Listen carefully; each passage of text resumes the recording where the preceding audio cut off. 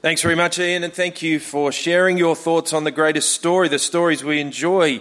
Your haircuts are still buzzing into my phone as well, so thank you for that.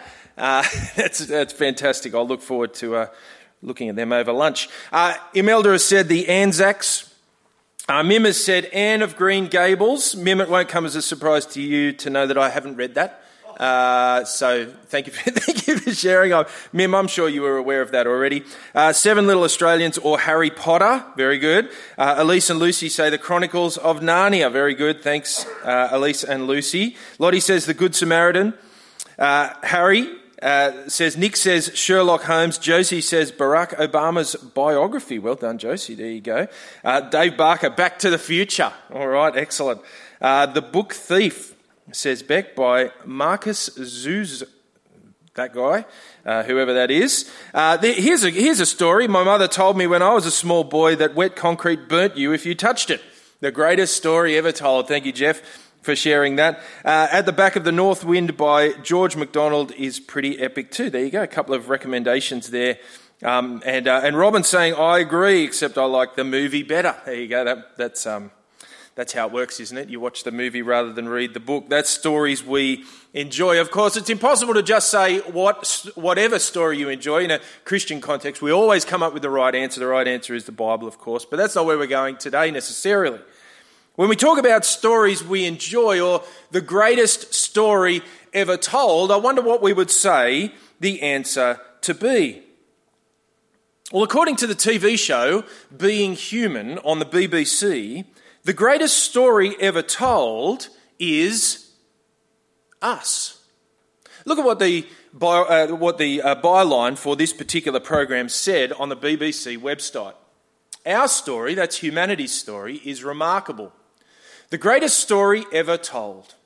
And while it is the story of astonishing development for our species, it is also the tale of billions of individual lives echoing down the millennia, all of them full of hope and promise, fear and disappointment.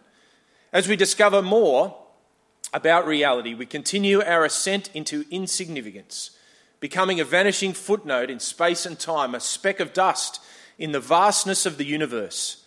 But to be human is to be at the centre of our own universe, to experience life in all its colours and all its potential. This is what we want to celebrate with being human. The awe of being alive and the thrill of discovering what it means to be us, the greatest wonder in the world. Now, there is so much here to consider, isn't there? So much here to consider that being human is yet to be a speck of dust, yet to be the greatest story ever told. That we are yet a vanishing footnote on the history of the world, yet a people with potential and thrill, and there are some things here that don't seem to compute. What is humanity? Who are we? Why are we here?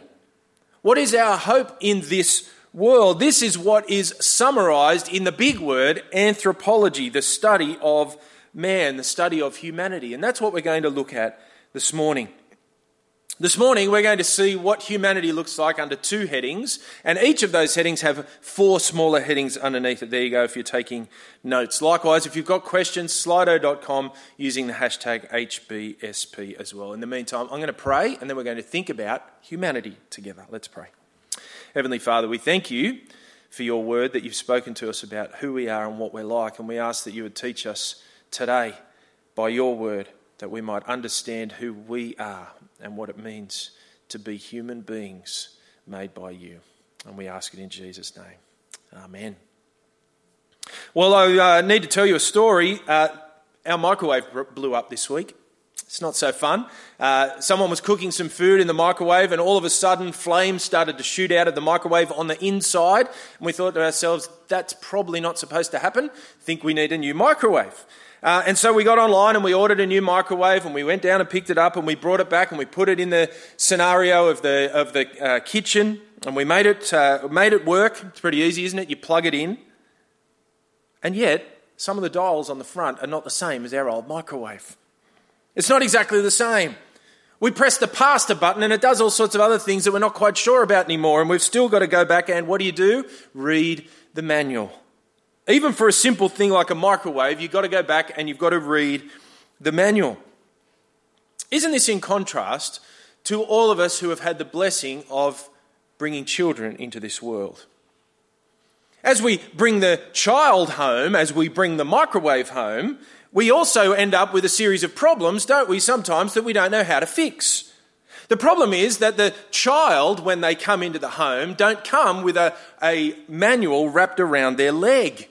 They don't come with a series of instructions wrapped around their leg to tell us exactly what to do when there's a problem. Yes, they're cute and cuddly. Let's face it, we all were at some stage, but it doesn't tell us anything about us. And where's the warranty? Where's the warranty? That's right. Why? Why are we here? What does this tell us about ourselves? Are we here just to consume? Are we here for the sake of community? Are we here for the sake of continuing the human race? Are we here by chance? Why are we here? Well, thankfully, we do have a definition. We do have a definition of humanity. Humanity defined by God. You see, this is why we have attacked this series in this way. We have not started with ourselves, but we have started with how God reveals himself to the world, and then God himself, so that we can best understand ourselves. John Calvin put this best in a quote that you'll see on your screen. It is certain that man never achieves a clear knowledge of himself unless he has first looked upon God's face, and then descends from contemplating him to scrutinise himself. And so, having done that over the last couple of weeks, we now turn to see what God says about us. As I mentioned, there'll be 2 points this morning, each with 4 little sub-points underneath it. And the first little section, I want you to keep your Bible open. We're not going to do a lot of Bible flipping in this first section. We're going to stay in the book of Genesis and in that passage that Ian read in particular. So first of all, who are we? Well, as humanity, we are made in the image of God. We see this at the very beginning of the whole Bible. As God creates humanity, as God creates us, we see in the very first chapter of the Bible that we are made in the image of God. Now, just as people go looking for meaning all over the world about what it is that we are and who it is that we are and our meaning in the world, likewise Christians go all over the place to try and find what it means to be made in the image of God. But here in this very text itself, in Genesis 1, in its immediate context, we have a bunch of things that we are told about what it means to be made in the image of God. So here comes the first of the subpoints. To be made in the image of God is to be made relational. Look again at Genesis chapter 1, verse 26. You won't see this on your screen, just in your Bible in front of you. Genesis 1, verse 26. Then God said, "Let us make man in our image, after our likeness." Do you notice the language here in this verse? There is plural language used. We, us, our, these sorts of words are employed as we see our relational God. As we saw last week, our God is Father, Son, and Holy Spirit in eternal relationship with one another, one in three, a Trinitarian God, our triune God. And we saw last week that our God is relational, and he says in verse 26, to be made in his image is to be made relational. There is no surprise here that God uses plural language to describe what it might be like for us to be made in his image. See, this is very significant for us as we live in this world in 2021. We are made to be relational, and most particularly to be made relational to God. Out of all that he made, God chose to speak to one creature. God did not speak to any other of the creatures other than to bring them into existence. But for us as humanity, God spoke to us. He speaks to the man, he speaks to the woman, and our connection to him is our first point of relationality between us and God. We are not independent individuals living our own life in this world. We are first of all deeply connected to God. And just as God is involved in a mutual love relationship between Father, Son, and Holy Spirit, so we are to be relational to that very God who made us. But that's not all. Not only are we to be relational to God, we are to be relational to others. This time you will see it on your screen. Look at Genesis chapter 2, verse 18. Then the Lord said, "It is not good that the man should be alone. I will make a helper fit for him." We are to be relational not only to God, but to other people. It is not good for the man to be alone. Just as God existed in mutual love relationships since eternity past, so we are to live in relationships of mutual love in the image of God. See, this is very important for us. Because as we dive deeper and deeper into a world of individualism, which says that it's about me and my needs and my self-centered rights and so on and so forth, we get further and further away from the image of God that he has made us to be. God has made us in his image to be relational beings who give ourselves in love to other people and to God. This is what God has done since eternity past. As the Father self-sacrificially loves the Son, and the Son self-sacrificially loves the Spirit, and the Spirit self-sacrificially loves the Father, and so on, in all of the combinations that you can think of, so we are to self-sacrificially love other people. This is what it means to be relational and to self-sacrificially love God. So what does it mean to be made in the image of God? Well, first of all, it means that we are relational, giving up ourself and our good for the good of others, just as God himself has done for eternity. Secondly, this passage teaches us that we are made in the image of God, male and female. Look at verse 27. So God created man in his own image. In the image of God he created him, male and female he created them. This is another way of saying God made with unity and distinction. God made two genders, male and female. And both, male and female, are created in the image of God. Equally valuable, equally in the image of God. And yet, male and female are not the same. They are different. Male and female are not interchangeable. They are not the same. Now, of course, you know as well as I do that this is wildly against the prevalent culture in which we live. Our cultural identity would say we are all simply individuals and anyone and anything can be interchanged so long as we love one another. But according to the Bible, this is not what it means to be made in the image of God. To be made in the image of God is to be made male and female. Not interchangeable, both equally in the image of God, and yet different. Genesis 2:18, as we've already seen, makes this point. Look at it again. It is not good that the man should be alone. I will make a helper fit for him.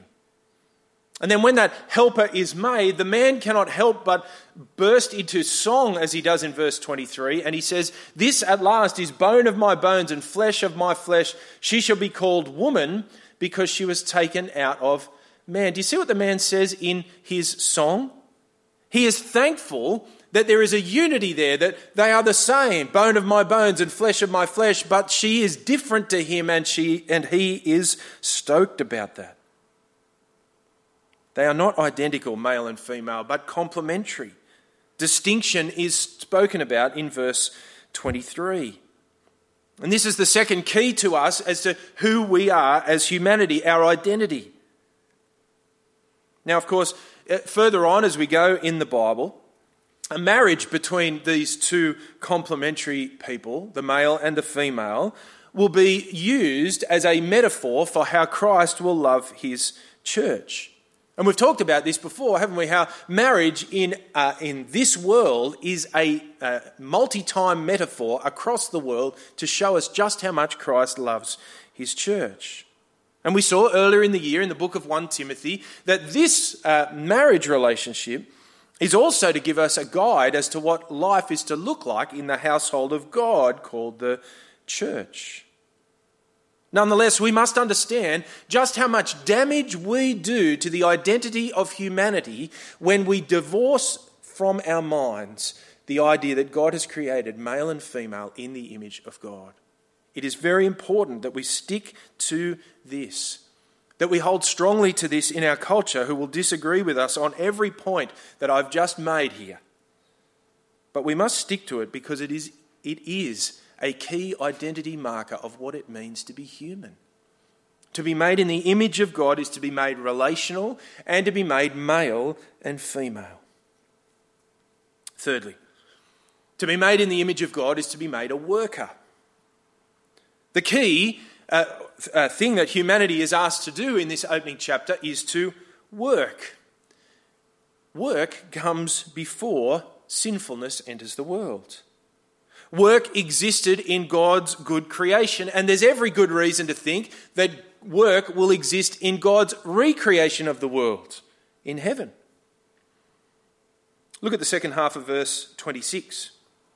Let them have dominion over the fish of the sea, birds of the heavens, over the livestock, over all the earth, over every creeping thing that creeps on the earth. And then down again to verse 28. God blessed them and said to them, be fruitful and multiply and fill the earth and subdue it and have dominion over the fish of the sea and the birds of the heavens and every living thing that moves on the earth. And so it goes on. As God rules righteously over everything, so he says to the man and the woman, I want you to rule righteously under me over everything in creation. I want you to take your model from me. That is what it means to be made in the image of God. As God is a righteous ruler, so we are to righteously rule the earth. Jesus speaks in John chapter 5 verse 17 about how his Father is always working. Always working. Now this does not mean that we are to always be working. After all, God had for us in his plan, in his law, a plan of rest for us, mainly to remind us that we are not God. We can't get everything done every day. Only God gets all of his work done every day. But nonetheless, we are workers. And our work is defined by caring and bringing order and bringing dominion to this creation that we live in and serving the creation as God serves the creation by upholding it each and every day.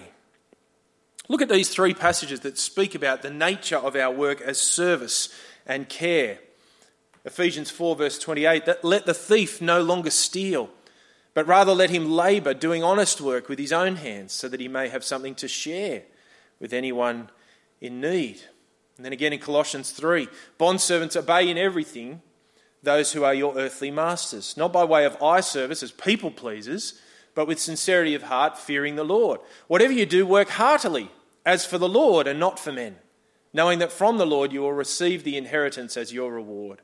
You are serving the Lord Christ. For the wrongdoer will be paid back for the wrong he has done, and there is no partiality. And then again, 1 Thessalonians chapter 4. Aspire to live quietly and to mind your own affairs and to work with your own hands as we instructed you, so that you may walk properly before outsiders and be dependent on no one. We are workers, made in the image of God to rule righteously over this world.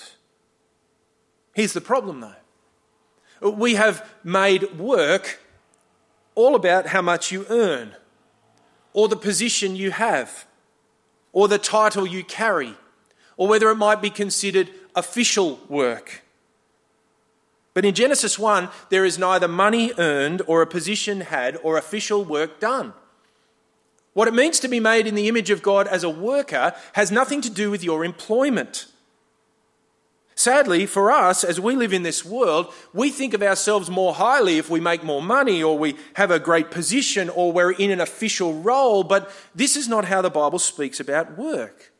After all, if this was the case, then we cannot say that the unemployed person is made in the image of God, or that the disabled person who is not able to work in those ways is made in the image of God, or that the retiree is in the image of God, or the stay-at-home parent, the stay-at-home mum is made in the image of God. But it is very important to see that all of these things are work being done in the image of God. See, we live in a world, don't we? And I know this is true for some of you, who if you are someone staying home looking after the children, that you feel as though you should be out working, earning money, or doing other things, or being productive, as if being at home is not productive. It doesn't matter who stays at home, but it's important to say that these things are productive work.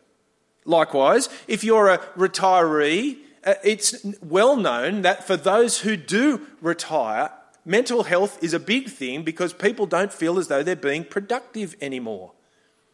But you can still work as a retiree.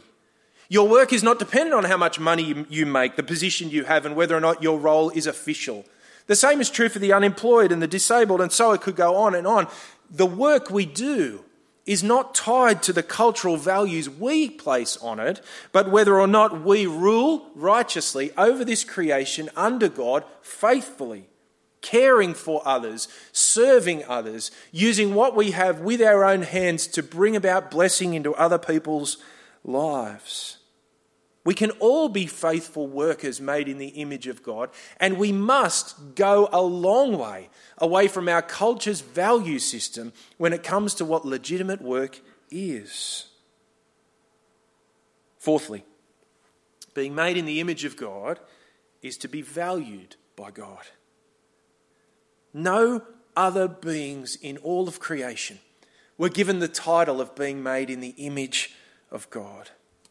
Not animals, not plants, not the earth itself. Indeed, not even the angels are made in the image of God. It's remarkable, isn't it? Look at this passage on your screen from Psalm 8. Speaking about the creation, when I look at your heavens, the work of your fingers, the moon and the stars which you have set in place, when I look up and see all the amazing things, what is man that you are mindful of him? And the Son of Man that you care for him? I can't believe that you'd care for humanity when I look at the creation around me. But you have made him a little lower than the heavenly beings and crowned him with glory and honour. You have given him dominion over the works of your hands. You can hear the Genesis 1 language there. And you have put all things under his feet. Now here, where we see that it's a little lower than the angels, we may be thinking that makes the angels more important than humanity. But in Hebrews chapter 1, we see this. The whole first chapter of Hebrews 1 is about the angels, more or less. And to which of the angels has he ever said, "Sit at my right hand until I make your enemies a footstool for your feet"? Are they, that's the angels, not all ministering spirits sent out to serve for the sake of those, that's us, who are to inherit salvation? No other created beings, not even the angels, are given the title of the image of God. And you need to know this. To be made in God's image is to be made special and valued by God, to be the pinnacle of his creation. And so what does this mean for us? Well, it means a few things. First of all, it means it's important not to elevate the love of animals, plants, the earth and the angels above the love for human beings. For that would be to distort the way God has created the world. Secondly, it means that all of us, every single person, in every single race, in every single nation, in every single time in history, of every single age and stage of life, is made in the image of God and therefore valuable to God. And if they're valuable to God, then we should treat them with the same value and dignity that they deserve. We should love all people because God loves and values all people. And thirdly, this means that you and I need to see our value, not in our contribution to society or in our value in material and financial terms, but to see our value in what God has placed upon us. I could show you lots of passages for this, but let me just show you a couple. The first in Psalm 139. O Lord, you have searched me and known me. You know when I sit down and when I rise up, you discern my thoughts from afar. God knows you and he loves you. And this is the point that Jesus makes in Matthew chapter 6. Look at the birds of the air. They neither sow nor reap nor gather into barns, and yet your heavenly Father feeds them. Are you not of more value than they? Of course, in that very same passage, Jesus will go on to say that God knows every single hair on your head. A bit like Ryan has said, he might be doing a bit more counting at the present moment, but he knows about you. For us, we value ourselves on the basis of our finances or our achievements, our jobs, our family, our money, our ownership of all sorts of stuff. But God values us because we are made in the image of him. And this is great news for us. We are valued by God because we are made in his image. And so to be made in the image of God is to be relational, male and female, to be workers and to be valued by God. But this brings us to our second point and final point this morning, that we are also sinful. Also 4 subpoints under this heading. First of all, to be sinful means that the image of God is marred. As our first parents, Adam and Eve, sinned, the image of God in them and in humanity was marred, or if you like, veiled. Look at what happens as a result of sin in Genesis 3 on your screen. I will put enmity between you and the woman, he says to the snake, to the serpent, between your offspring and her offspring. He shall bruise your head and you shall bruise his heel. To the woman he said, I will multiply your pain in childbearing. In pain you shall bring forth children. Your desire shall be contrary to your husband, but he shall rule over you. And to Adam he said, because you have listened to the voice of your wife and have eaten of the tree of which I commanded you, you shall not eat of it. Cursed is the ground because of you. In pain you shall eat of it all the days of your life. Thorns and thistles it shall bring forth for you, and you shall eat the plants of the field. By the sweat of your face you shall eat bread till you return to the ground, for out of it you are taken, for you are dust, and to dust you shall return.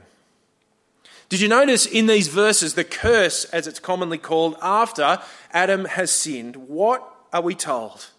Well, we're told in verse 15 that the relationship between humanity and the creation that they were to rule righteously over will be fractured.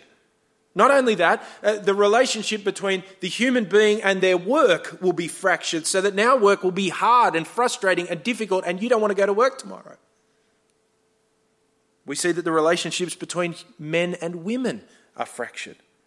There is a split in the gender as they now want to jostle for position in this world. And we see that even though human beings continue to be valued by God, there is a change to the nature of the relationship as the human beings are now sent out of the garden and they turn their back on God and reject him, so that there is no unfettered relationship with God anymore. Every part of what it means to be made in the image of God is broken. Our relationships with God and one another, broken. Relationships between men and women, broken. Relationships with the creation, broken. Relationship with our work, broken, and our value to God is always there, but from our point of view, it's broken as well. The image of God in us is marred. So what does this mean for us? Well, it means this. It means that humanity, as it looks for its identity in this world, as that BBC program I shared at the beginning said, it makes sense that we find it difficult to find our identity anymore.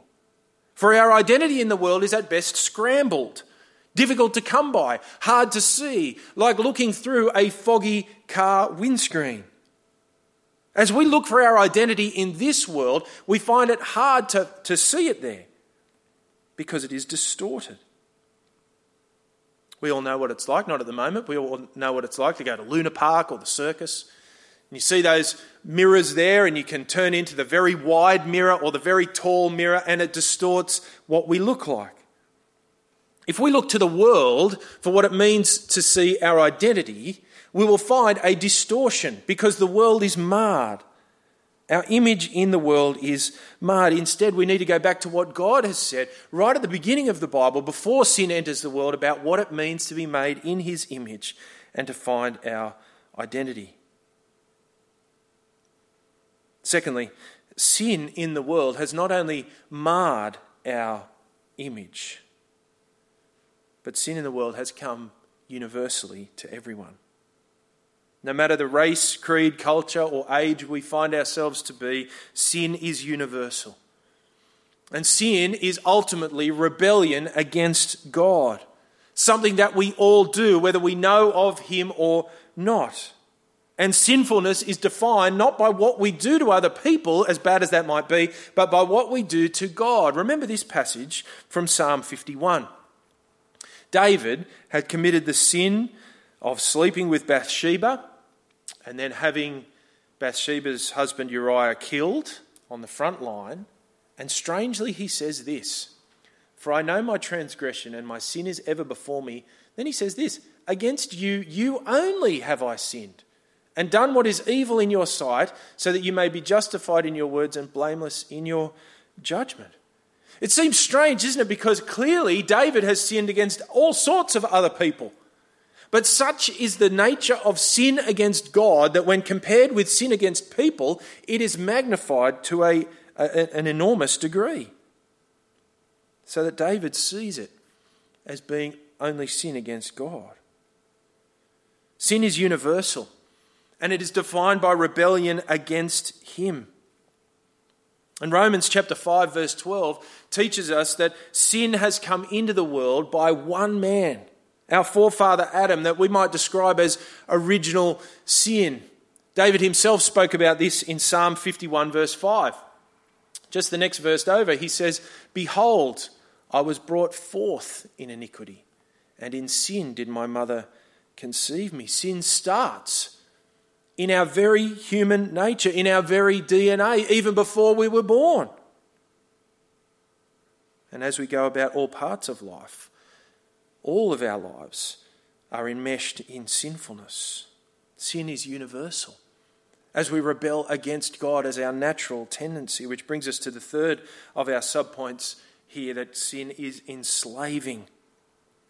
Sin infects and affects us in every way. Our head and our mind and our feelings and our decisions and our outlook on life, every single thing is affected by sin. Look at these three passages you see on your screen, starting with John chapter 8. Jesus answered them, "Truly, truly, I say to you, everyone who practices sin is a slave to sin."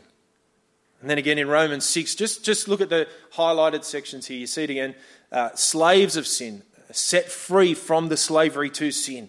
And down in verse 20, when you were slaves of sin. And then again in Romans 14:23, whatever does not proceed from faith is sin. Before we were a follower of the Lord Jesus Christ, everything we do is impacted by sin. Every single part of our life is affected by sin, including our will or our ability to make decisions. Sometimes people love to talk about God giving us free will. And if what you mean by that is that God gives us the conscious ability to make decisions that actually count in the world, I'll go along with you. Except that the will we have to make decisions is not free. Before we know Christ, our will is bound in sin.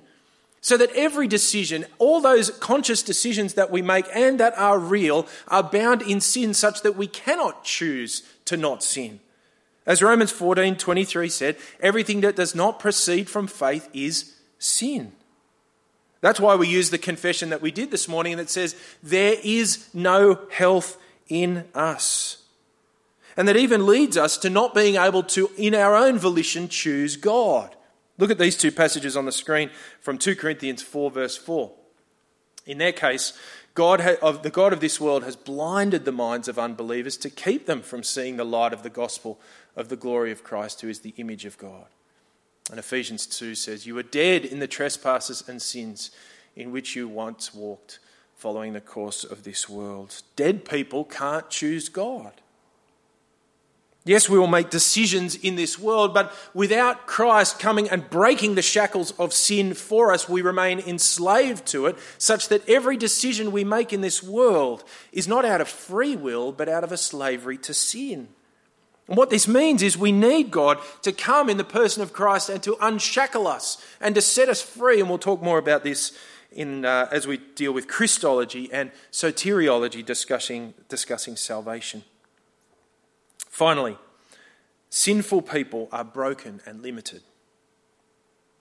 It's amazing to think, isn't it, that as we rebel against the God who made us, that he would allow us to continue on in our rebellion day after day, week after week, year after year, for an average of 70 to 80 years per person in our nation. That is quite amazing. And yet, sin brings brokenness and death into our world. As Romans 6:23 famously says, the wages of sin is death. And that means all of us, because sin is universal and enslaving, and so death will come to all of us. And think about what this means. It means that hardship and death is an inevitability in your life and my life. It is inevitable. Are you prepared for that? See, it's hard for us to understand, isn't it? As we look out into this world, we often think to ourselves, God owes me. God owes me a certain number of days on this world. He owes me a life without hardship. He owes me the ability to get through death. But brokenness and sickness and death are a part of the world in which we live. And yes, it is right to pray for healing. Yes, it is right to pray that life would reign over death in this world. And yet we must still understand that it is inevitable, that we will go through hardship, sickness and death. Think about Lazarus, the man that Jesus raised from the dead. Yes, he raised him from the dead, but Lazarus is not here anymore. He still died. And the tears that Jesus wept on that day, he might not have been on the earth to weep them again when Lazarus died for a second time. But no doubt that's what happened. It's a result of sin in this world. And so here we have humanity, made in the image of God, but marred in sin. A humanity that is now stuck with an identity hard to find, so that the BBC of all people would say, humanity is great, the greatest story ever told, but really we have no meaning, no purpose. And yet we are the greatest story ever told, according to the BBC. But the good news is, there is a greater story that is not about us. It's not about humanity per se. It's not about Adam, our forefather, but it's about the second Adam, the perfect human who came into the world and lived a perfect life, the perfect anthropod, the perfect person, the God-man Jesus Christ. He is the greatest story ever told. For though the image of God in us is marred, he did not leave us alone. He continues to value and love us, made in the image of God. And Jesus, the perfect man, comes to restore the image of God in us, that we might live with him forever. But more of that next week as we think about Christology. For now, as we finish, look for your identity in what God has told you about you, not from the culture around us. For as we look to the culture around us, we will always be disappointed. But as we come to God, we see the greatest story ever told in Jesus, the second Adam, who loves us and came to die for us. Well, I'm going to take a question or two now on Slido.com, so I'm going to give you some time to reflect. Slido.com using the hashtag HBSP, and I'll be back in just a moment.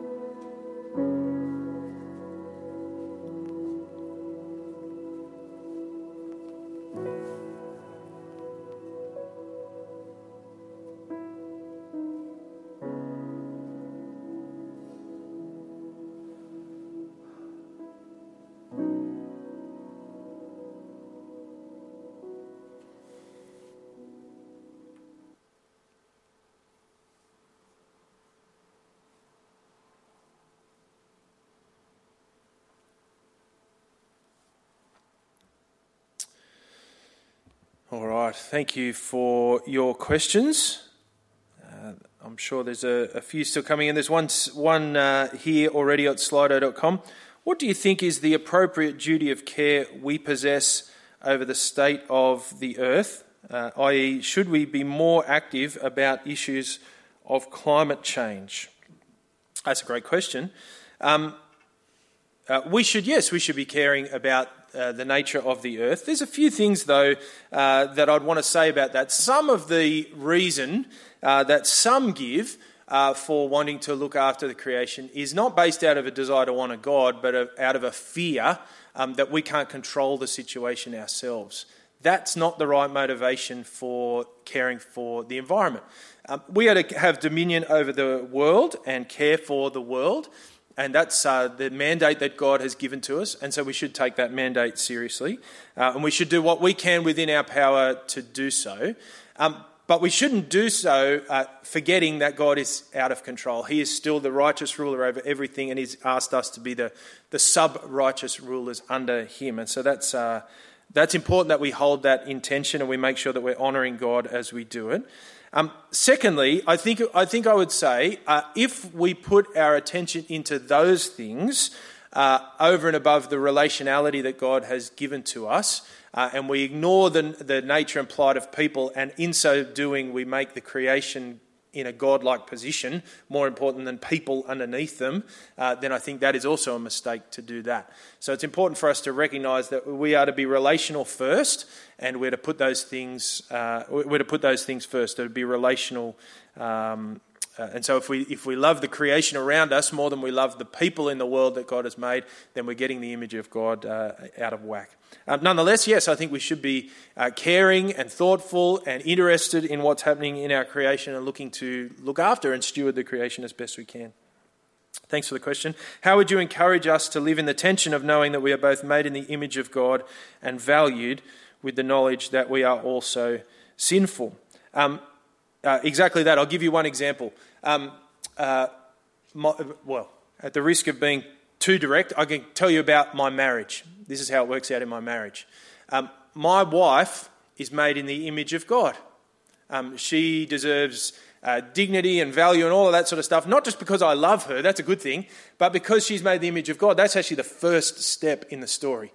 Stop there, Steve. Stop there. That's what it means to be made in the image of God, and that's the most important part. But I am sinful, she is sinful. That's important for us to keep in mind, and it actually tempers my expectations about what I'm looking out for out of her. Not looking for perfection. I'm looking for someone who is made in the image of God, and she will sin against me, I will sin against her. That is how it works. And so you walk into the world, you walk into that relationship, you walk into your work relationship, you walk into your church relationships, recognising that people deserve the value and dignity that comes alone from God, but they will be sinful. And so you temper your expectations and say, oh, well, they will sin against me, I will sin against them. That's going to help us in the way we relate to one another. But nonetheless, I'm going to value you to then forgive you just as God forgives us, and I'm going to restore that relationship and work hard at relating to you. So I think that tension in our lives is a really helpful one to remind us of those two sides of that story. It helps us to live in the world, to give people value, but to recognise that there will be sinfulness that requires us to forgive them and them to forgive us as well. I hope that's helpful. Let me pray. Heavenly Father, we thank you that you define who we are. Help us, we pray, to understand ourselves aright, because you have told us that we are made in your image. We thank you that you have come to fix the problem of the marred image in us, the sin that creates brokenness and difficulty and hardship and death in our world, that you have sent your Son to deal with that. And we thank you for teaching us about who we are. We pray that you would continue to help us to find our definition from you and not from the world around us, we ask in Jesus' name. Amen.